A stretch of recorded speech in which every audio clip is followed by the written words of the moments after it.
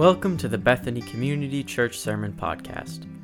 Today's message is titled, The Battle for Praise and Optimism, and it is part of the Good Fight sermon series. This message is intended to inspire you and help bring solutions to the challenges of life. For more information about other ministries here at Bethany Community Church, check us out at our website at bccma.org or send us an email at office@bccma.org. And now, here's Pastor Phil McCutcheon. Hi, I'm Pastor Phil. How are y'all today? Good to see you today. That we saved that seat for you, so you got to fill that seat. I'm going to preach good today because Alexi's here.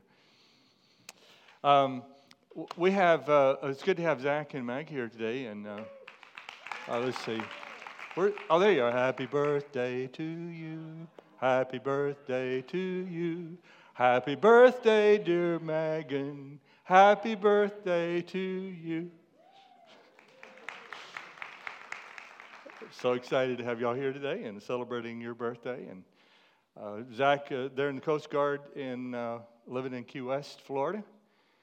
And had to get away from the heat.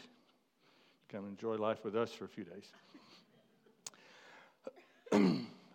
Okay, we're in a series called The Good Fight. The Good Fight's about how that we're surrounded by the political and social culture right now is very embattled. Americans and in the world, not just Americans, we finally got, because of the internet, we all have a voice now. Isn't it great? We all have a voice. Before, I wrote a little song one time years ago about the men in the center of my hometown. We had a town square. We didn't call it a rotary. It was round, but we called it a square. It was town square. And the courthouse was right in the middle. And there was a bunch of old dudes who would sit there every day, and they would whittle sticks, and they would talk about the problems of the world. And I wrote a little song one time called Running the World from a Bench in the Park in the Middle of My Hometown. They solve the problems of our lives each day when the sun goes down. The leaders of the land don't know about these old guys sitting around, running the world from a bench in the park in the middle of my hometown. So we don't have the spit and whittle gang anymore. We've got Twitter and Facebook and Instagram. And we had all these ways of all having a voice. And we thought that was going to be great, right? When everybody had a voice. I mean, peace on earth. Not so. Very controversial. And we're arguing, we're fighting. Some of them are good fights, some are not good fights, but we're fighting. Well, the Bible really directs us to the best fight. And not that we don't still have opinions about things of this world or political opinions, we still do. And we're not trying to take that away from anybody. If people that are of faith don't speak up, that's the culture loses if we stop speaking up. Well, we're not going to speak up, so we don't want to cause any problems, so we're going to stop speaking up. Well, if we don't speak up, that's a big influence missing out of culture. And the Bible says we're the salt of the earth. The Bible says we're the light of the world. So if we're going to do it, if we're going to be involved in culture, which we are called to be, I believe, we've got to learn how to do it. We got to figure out how Christ wants us to carry ourselves in these controversial times. And what may surprise you is the first century was very controversial too. And that's what surprised me when I went to study it. And I really dug into the Word, I was kind of expecting to hear one message than the one I heard. But when I got into it, the text I want to read to you today kind of illustrates this. It will when I tell you a little about Apostle Paul. Let's read it. 1 Timothy chapter 2, verse 1. I urge, first of all, to pray for all people. Ask God to help them, intercede on their behalf, and give thanks for them. Pray this way for kings and all who are in authority, so that we may live peaceable and quiet lives, marked by godliness and dignity. This is good and pleases God our Savior, who wants everyone to be saved and to understand the truth. For there is only one God and one mediator who can reconcile God and humanity, the man, Christ Jesus. He gave his life to purchase freedom for everyone. This is the message God gave to the world just at the right time. And I have been chosen as a preacher and apostle to teach the Gentiles this message about faith. We're going to get in the controversial part right here. I've been chosen as an apostle to teach the Gentiles this message about faith and truth. I'm not exaggerating, just telling the truth. In every place of worship, I want men to pray with holy hands, lifted up to God, free from anger and controversy. Now, Paul, in this statement, that one statement he makes about being called to preach the gospel to the Gentiles, he's letting you know that he has become an object of the opposition. He's become an object of the resistance. I've been chosen as a preacher and apostle to teach the Gentiles the message about faith. Here's what they expected from a good Jewish religious leader. They expected him to respond to the Gentiles the way Jesus did, because Jesus had not yet gone to the cross and not yet opened the door for salvation to all peoples. So his message was to the Jews. And not that he doesn't have things to say to us in the Gospels as well, but his primary mission was to bring salvation to the Jews. So Jesus said, when a woman came to him one day trying to get her daughter delivered from demonic influences, Jesus said to her, it's not right to take the children's bread and toss it to their dogs. And so the Jews go, yes, right on, that's right. And so they expected these apostles to say the same thing. It was controversial enough that they were trying to get them to accept Jesus. That was controversial enough. That they were saying Jesus is the king and you guys missed it. That was controversial enough. But he was going farther than that, and he was saying that this gospel is now open to non-Jews. And they disliked the Gentiles, and they disliked them for good reasons. For one thing, the Gentiles were dominating them politically, and the Roman government had come in and were taking over most of the known world at that time. And so they were being dominated by Gentiles. Gentiles were starting to overrun Jerusalem. And they were in this really uncomfortable, difficult alliance with the Roman government, where the Roman government was basically saying, we'll let you have your religious customs and your Jewish culture and your way of life. You just come under, you pay taxes to Rome, and you honor Rome, and they sort of had this agreement worked out. And so it was one thing to say, accept Jesus as a Jew, but now accept the Gentiles. It was rough because of the dominating influence of the Gentiles, and also the corrupting influence of the Gentiles. The Gentiles brought all their pagan customs and all their immorality, and it could be kind of like a Westerner bringing their culture into an Islamic culture run by Sharia law, for us to bring in our provocative dress and pornography and all of these things, and we bring it in, even though they have all kinds of immorality behind the scenes. They don't want it publicly. And so it's kind of the same thing. And Paul, and here makes it even more interesting, is that Paul started out as what we call a zealot. Paul was like a terrorist, really. And he was going around killing Christians. And the Bible says in 1 Corinthians 5:9, I don't deserve to be an apostle because I persecuted the church of God. Paul agreed. And he was like a hero of the Jewish zealot movement. He was a Pharisee. He was a member of the Sanhedrin, which was their biggest ruling council. And Paul said in Acts chapter 9, verse 1, it's talking about Paul. It says Paul was uttering threats with every breath and was eager to kill the Lord's followers. I mean, this guy wasn't just sending out nasty tweets. I mean, he was eager to kill the Lord's followers. So when Paul, then known as Saul, started preaching Jesus Christ as the Jewish Messiah, he knew exactly what was going to happen to him. He knew exactly what he was getting into.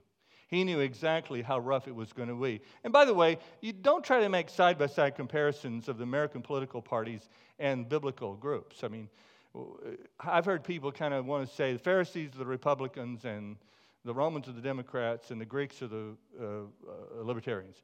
It's not that neat. It's just not that neat. You know, there are characteristics when Republicans and right-wingers go too far, they become Pharisees, and when left-wingers go too far, they become Pharisees. And so it's not that neat that they all represent political parties or conservatism and liberalism and libertarianism. It's just not that neat. So don't try to do that. Paul is the paradigm, though, for showing us, here he's in this controversial situation.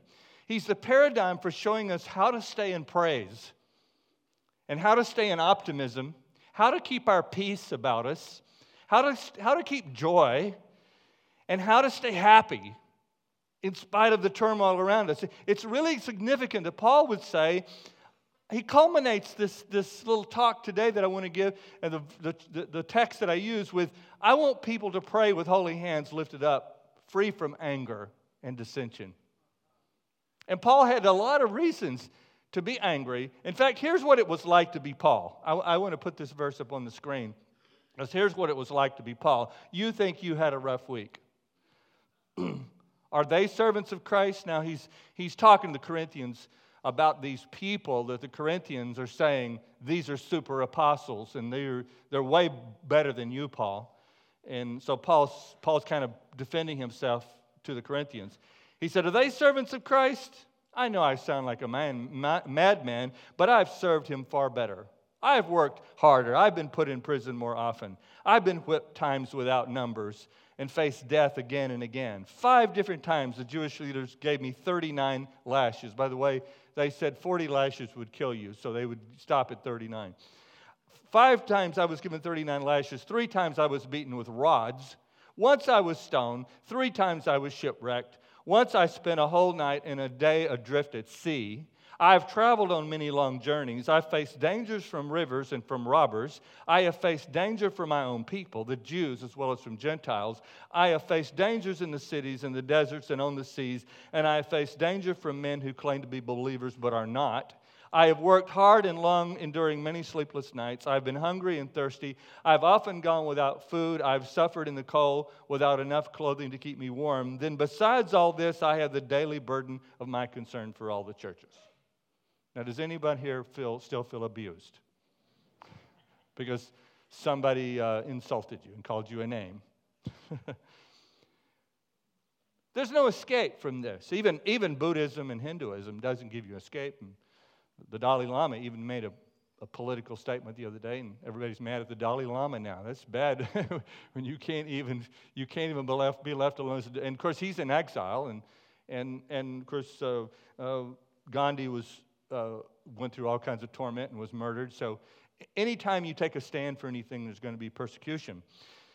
Billy Graham said, living for Christ, walking in his way will not be an easy path, but true faith and suffering frequently go hand in hand, he said. Now we have to realize the real struggle, though, is not to win a political fight, but the real struggle is to fight a faith. The real struggle is to stay in praise and optimism. Joshua Jones writes, to keep us from prayer and spiritual power, the enemy uses weapons of mass distraction against us. I like that. I think we have some huge weapons of mass distraction taking us away from prayer and praise and the filling of the Holy Spirit. Now, how do we do it, though? How do we do what Paul is teaching us to do? To be people who lift up holy hands without anger and without dissension in our hearts. How do we do that? Well, like Paul, here's how we do it. We refuse to be permanently distracted by our own anger, by opposition, and by controversy. We just make a decision. I'm not going to be distracted. You're going to feel angry. That's normal. You're going to feel upset by things you're going to hear, by things you're going to see. And you might, I'm not even saying which side of the issue you're on. You might be on a different side of the issue than I am even. I might be on a different side than you. I'm not even saying it doesn't matter. You're going to feel upset and you're going to feel disturbed sometimes. You're going to feel your peace has been robbed from you. But Paul knew something. He knew how to get himself under control, and he knew how to keep the main thing, and he knew how to stay focused. I love the example in Acts chapter 15, verse 39, when he wanted to take John Mark, or he did not want John Mark to go with he and Silas and Barnabas on a missionary journey. Silas and Barnabas rather, not Silas. Barnabas wanted to take this young man named John Mark, and John Mark had abandoned them in an earlier trip, and so Paul didn't want him to go. Evidently, Paul's a pretty black and white individual and pretty choleric, and kind of sometimes he could be a my way or the highway kind of a person. And he says, I don't want to go. And here's what the Bible says: they had such sharp disagreement that they parted company. Don't think that Christians always get along. Don't think that good Christians don't always get along, because it's not true. Barnabas took Mark and sailed for Cyprus, but Paul chose Silas and left. Now, I want you to stop right there for a second. I know you're already seeing the rest of it, but kind of pretend you don't see it. What happens to us when we have sharp disagreement with other people? Why? It takes us 2 weeks to recover. We got to stay out of church for a month. We've got to have a coloring book or something, you know.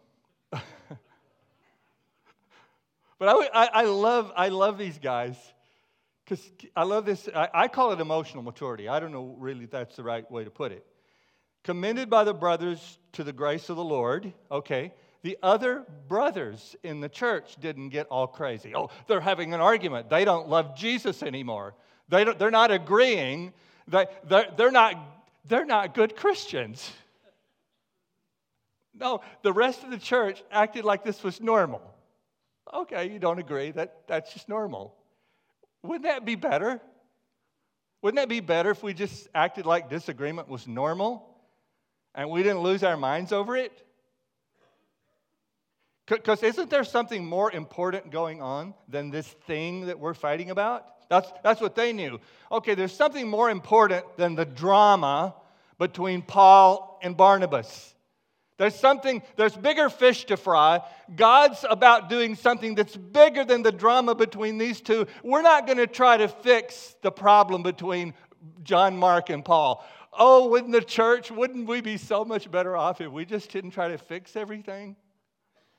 If we just didn't try to make everybody get along? Sometimes, I just need to not talk to you for a while. It's just okay. Sometimes you just don't need to talk to me for a while. It's okay. We can still go love Jesus. And so the church says, they're not getting along. And then it says, Paul, he went through Syria and Cilicia strengthening the churches. I just think that's really cool. They didn't get along, so let's go do something. And what's really cool is later in, I think it's in Philippians, where Paul says, he writes a letter to Barnabas, I believe. Was it Barnabas he wrote the letter to, Dad? And he says, send John Mark to me. He's profitable for me in the gospel. Isn't that cool?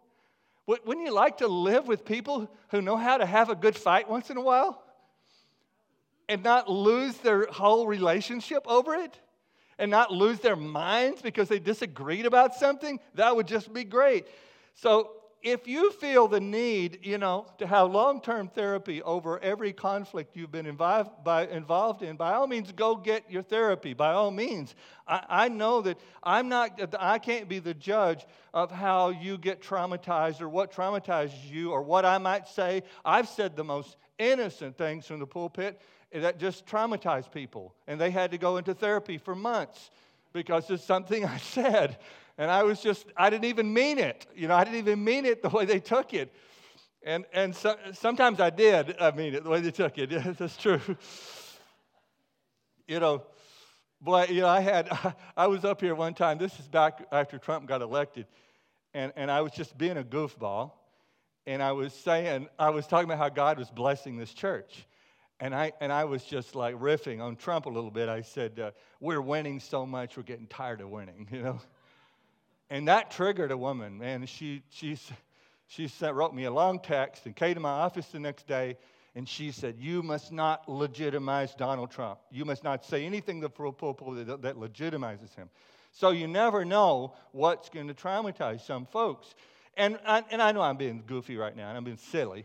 I really, really mean that. I really mean that. You've had experiences in your past that you feel there's no standard for what makes people feel traumatized.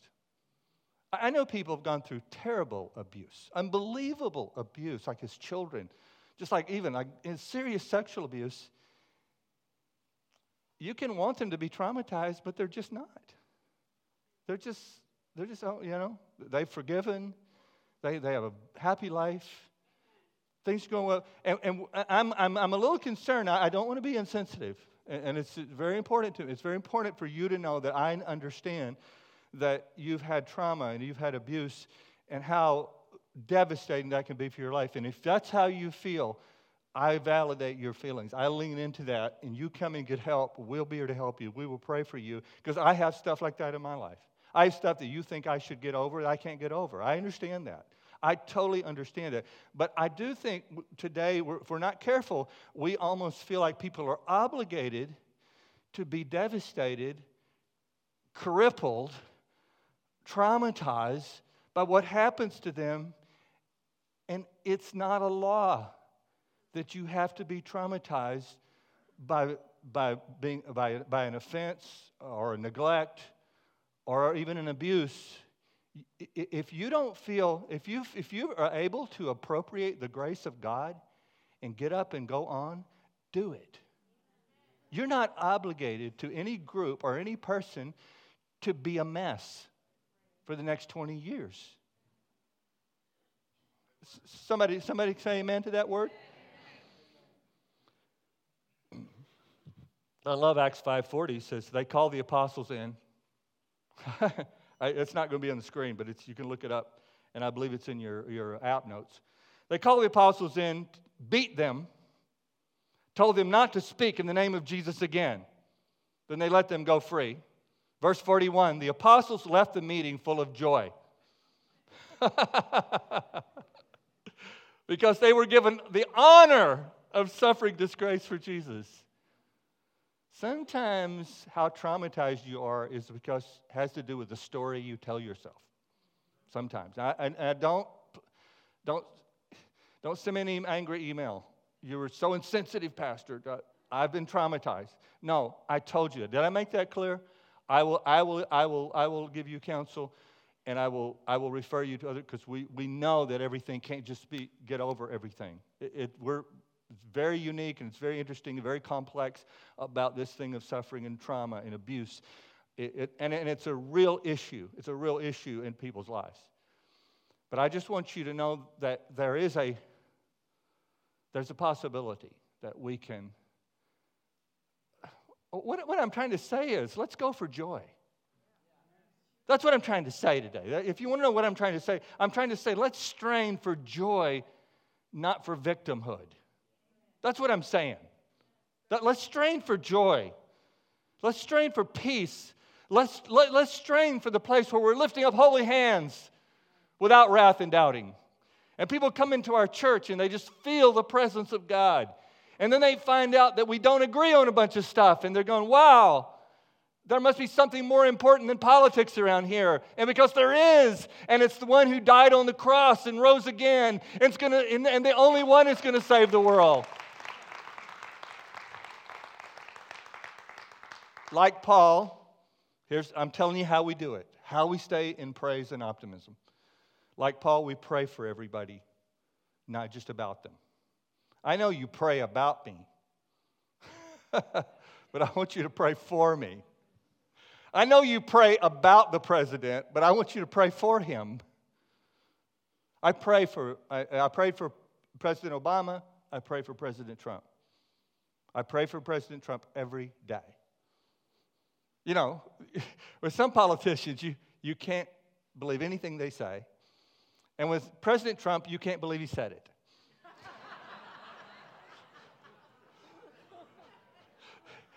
So he needs our prayer. He is our president. God, in God's wisdom, he has ordained that Donald Trump would be our president. And God's people are supposed to be praying for him, lifting him up in prayer every day. And I personally, I don't mind you going on social media and you can criticize something he said, you can criticize his policies, that's fine. But don't revile the man. That is not godly. It is not what Christians do. We do not revile people. We may criticize their policies. We may criticize their decisions. We may criticize things they say and do. But we do not revile them. But there's a whole teaching on that. And I'm not going to go into it right now, but we need to pray. See, and there's a very interesting thing in the first century. The Romans deified the Roman Empire and its emperor. The Jews defied the Roman Empire and the emperor. The Jews refused to pray for the emperor. The Jews refused to include the blessing of Rome in their prayer. The Christians prayed for the emperor. Paul, you see it all over his writings, to pray for the king, pray for those in authority. They prayed for the Jewish authorities too. Very interesting thing, in 70 AD, probably 10 years or so after Paul wrote these words, the emperor at that time was Titus, and he swept into Jerusalem. And just as Jesus had predicted that the temple would not stand and not one stone would be left on another. And he swept into Jerusalem, and he destroyed the temple and slaughtered a lot of Jews. Very interesting, and I'm not saying that this is a magic formula for avoiding persecution. He did not touch the Christians. I'm just saying, maybe there's a correlation that they prayed for him. Listen, Paul prayed for leaders that fed Christians to lions. He prayed for leaders that covered Christians with tar and lit them as torches for illuminating their parties, who behaved in the most vile and sexual and immoral ways, and would eventually remove his head.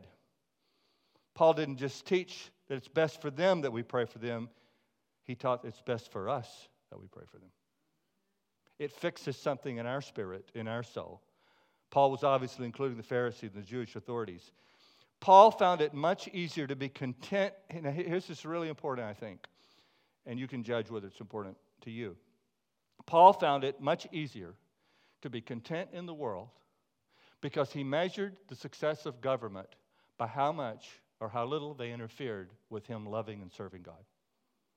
That's how he measured government.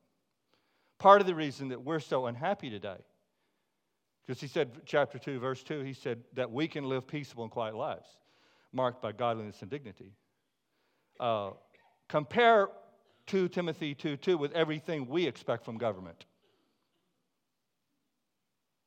One of the ways that Paul found peace is he didn't expect as much from government as we do in the 21st century. What has made Christianity great through the centuries is we've taken as much personal responsibility for suffering around us as possible. And we've moved to a place in the 21st century where we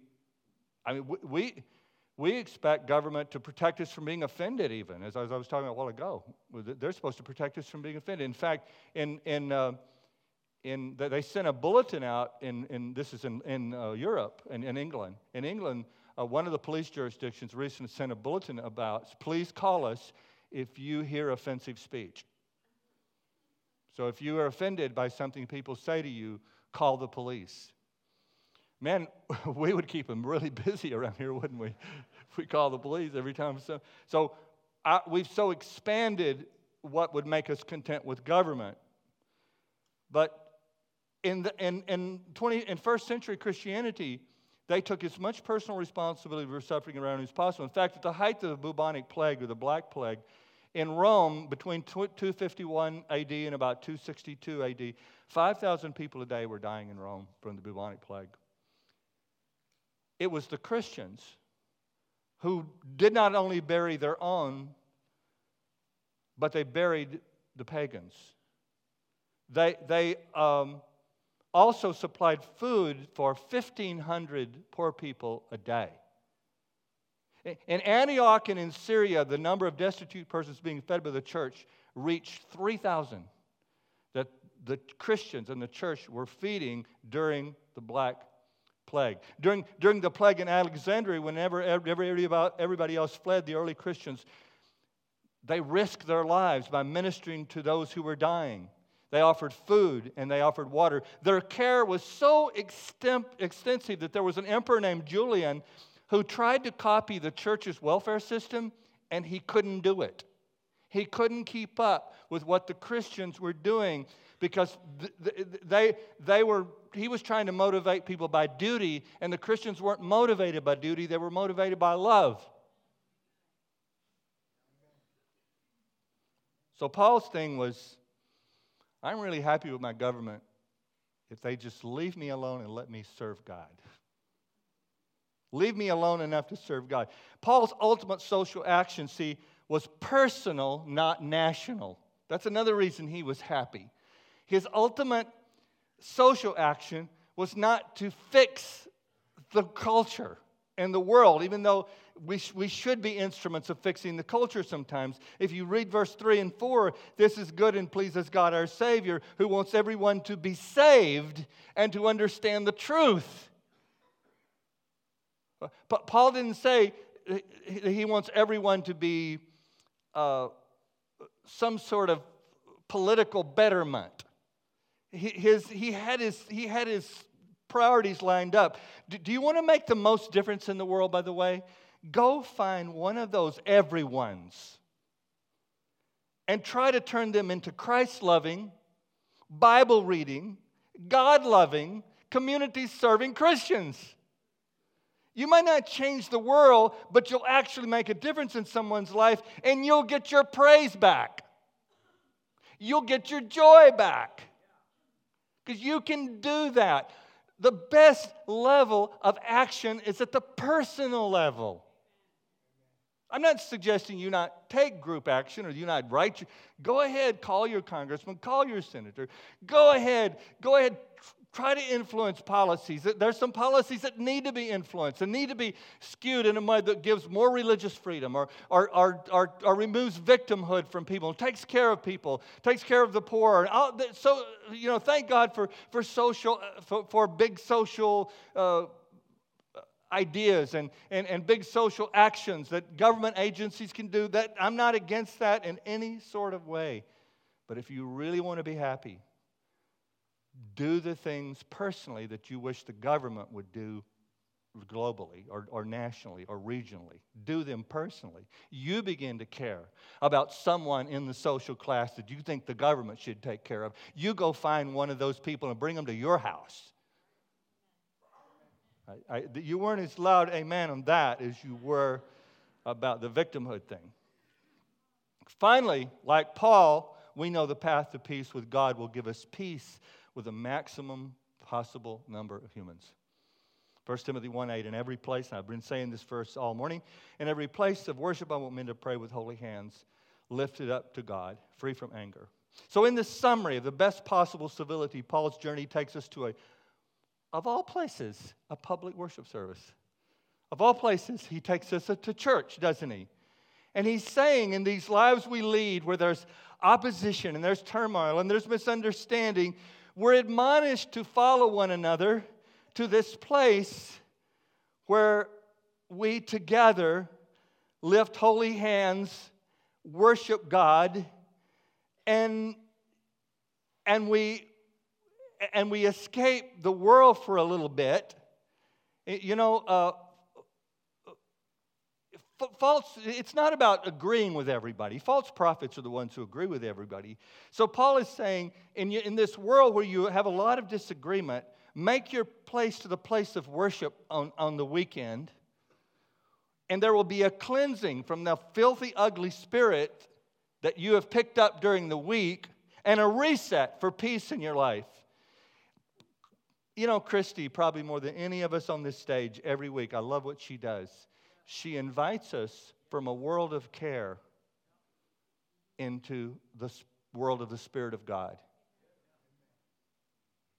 The hymn says, sweet hour of prayer that calls me from a world of care and bids me to my Father's throne, make all my wants and wishes known. So this weekly check-in that you're doing right now is not so we can be duplicitous people who are one thing on Sunday and something else tomorrow on Twitter. No, that's not it. But it's so that we can check our souls to see if we're getting off track. embroiled in the wrong controversies. And so tomorrow we can be better for the world. And tomorrow we can lean in more where we need to lean in, lean back where we need to lean back. Tomorrow we can have a better perspective so we can be better for the world that is so separated from the Lord. Let me give you these quotes. They're my quotes, and I hope they're helpful to you. The peaceful path for our lives during controversial times will be not compromise our integrity, not to compromise our integrity, ignore holiness, fracture Christian community, diminish God's supremacy, or leave us disgruntled and bitter. The peaceful path for our lives during controversial times is to stand together before God in a posture of submission, adoration, and optimism. As Christians, we are cheating society when we never speak out on issues. But who we speak for is infinitely more significant than what we speak about. 2 Corinthians 5:20, for we are God's ambassadors. God is making his appeal through us. We speak for Christ when we plead, come back to God. This last Thursday night, we were talking. I host a internet chat group, video chat group. It's a community group. It's a small group, and it's a message review group. We review the message that's been preached on Sunday, and I've really been enjoying this experience. And there's several of you who are part of that group.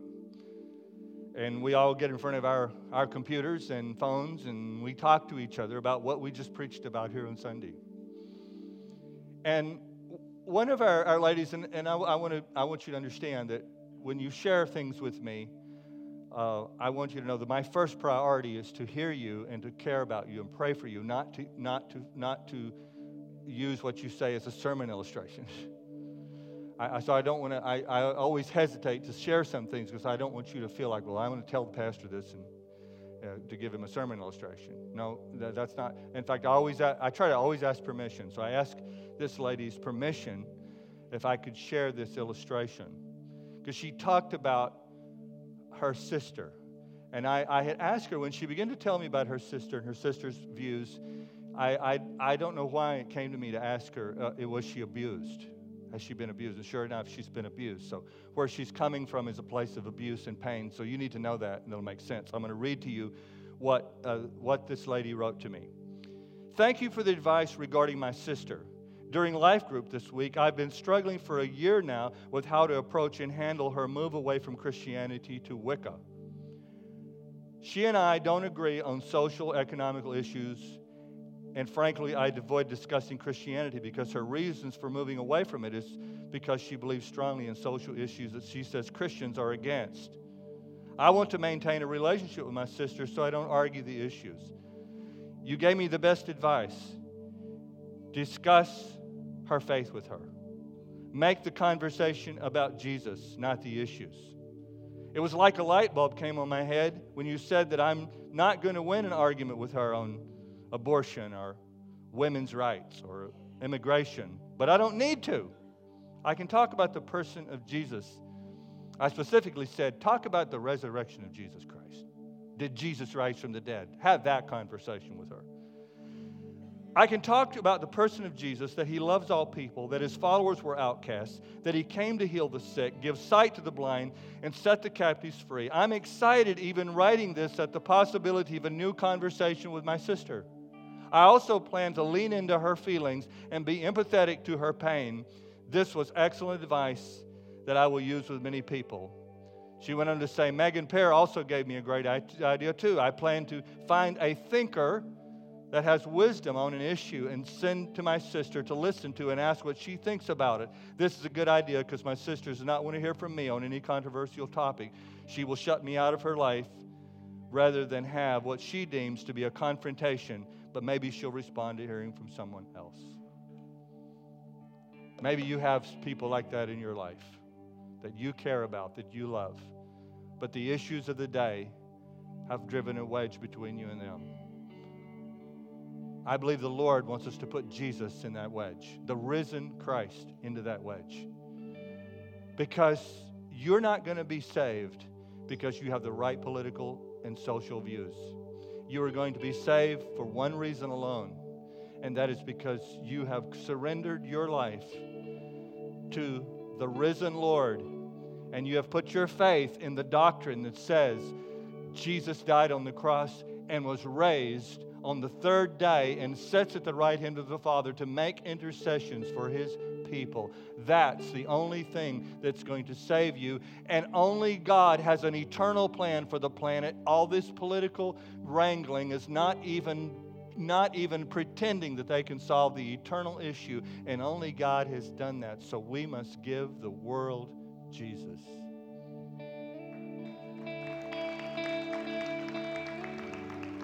Lord Jesus, I commit this congregation to you. And I pray for that person who's sitting there today who feels separated from your love, separated from the presence of Jesus.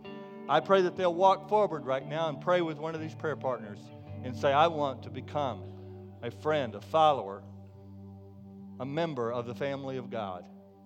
And I pray for the people in this room, that person who doesn't have inner peace. They've watched YouTube videos, and they've been on Twitter, and they've been on Facebook, and they've lost their peace, and they've lost their joy. I pray they'll get their joy back today, get their peace back today, and they'll right now lift up holy hands without wrath and doubting. In Jesus' name, amen. Let's move into response time. Come, take communion. Come and be prayed for. Whatever's going on in your life, we're here to pray for you.